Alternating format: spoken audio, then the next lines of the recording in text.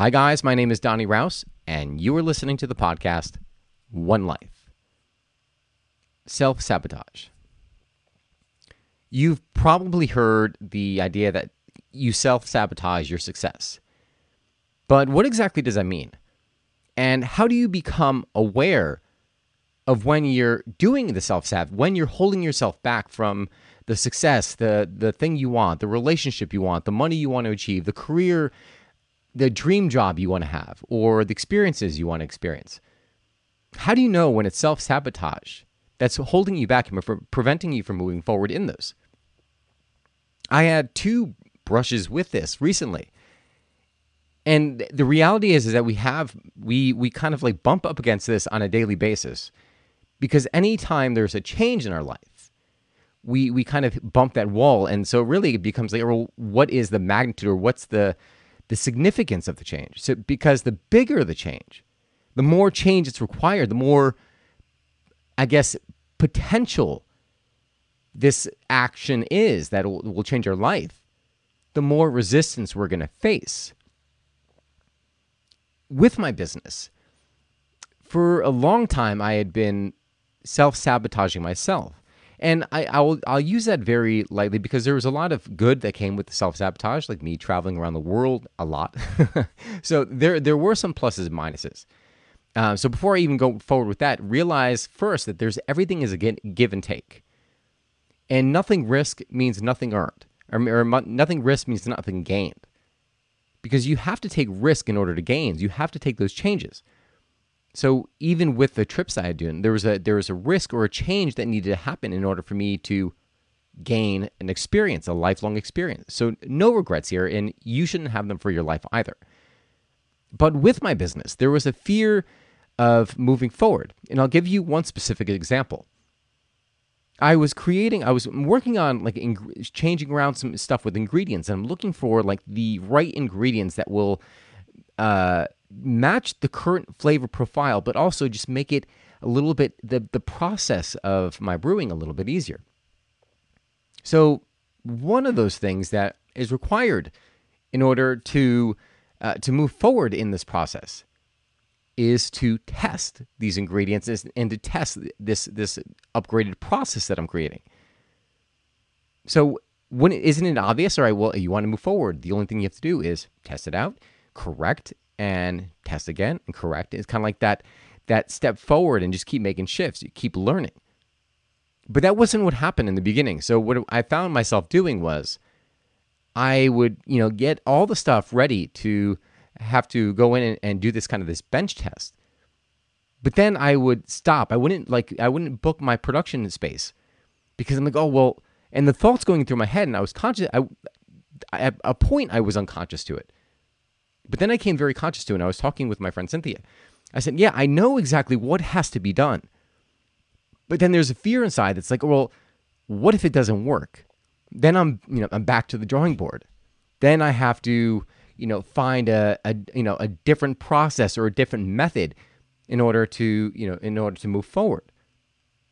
And it sounds stupid saying it to you now, because that's the only way to move forward, right? Nothing really works in the beginning, but you need that feedback in order to move forward. You need the feedback in order to fine-tune whatever it is you're doing. And that's been the experience in everything that I've done with my business, everything.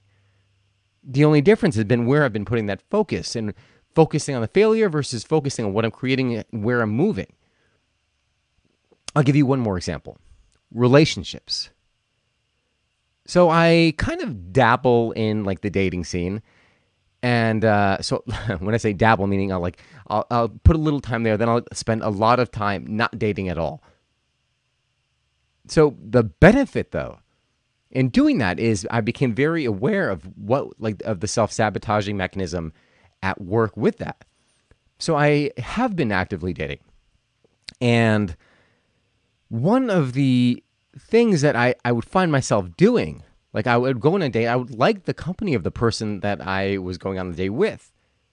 And all of a sudden my head would chime in about like going into the future. I'm not going to list it all here, but literally it would start going out in the future, and it was like planning the break before it would even happen, like that, well, you know what? It's not going to work. And what do you think the chances of putting forth the effort necessary to move forward if you're looking at it as already a lost cause?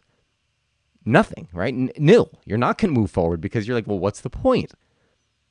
So one of the things I found myself doing, and I found myself doing it because I was able to notice my thoughts. I became really still, and in understanding that, and I saw that, I was like, oh, interesting. I realize what I'm doing. So now you realize what you're doing. What do you do next? One of the simplest things I found was just to realize, okay, well, ask yourself a question, is this a normal pattern for me? Right? Like if I look back at past experience that I've had with this, is this normal? If it is normal, then sometimes just by recognizing that it's a normal pattern of your thought, if you want a different result, the only thing you have to do is change your pattern. So you say, okay, well, this is the way I think. I'm going to do this despite that. And you'll have a new experience, and hopefully you will have start to form a different belief system. At least that's what's been working for me, and that's what I wanted to share with you. So let's rewind, right? So you're in an area, and there's a lot of resistance there. So the self-sabotager is at work. How do you kind of shake it up? How do you get away from that self-sabotager? The first thing is realize like that wall. What is the wall that you're hitting against? Is it going on that second date after you realize you meshed really well the first date, and now the second date, and you start to get a little bit scared. You start to pull back a little bit. Realize what that wall is. And then say, well, what is the fear? Like, what happens? What happens if I hit the wall and I bounce back? Right? Because it's always fear it's fear that's guiding you. Fear of change, fear of something, then all of a sudden having to rework everything. So what is the fear? Secondly, I've lost my train of thought for a second. Secondly, once you understand the fear, but look at the outcome. Like, what is the possibility? What's the potential of whatever it is that you're facing? And start to just kind of feel that.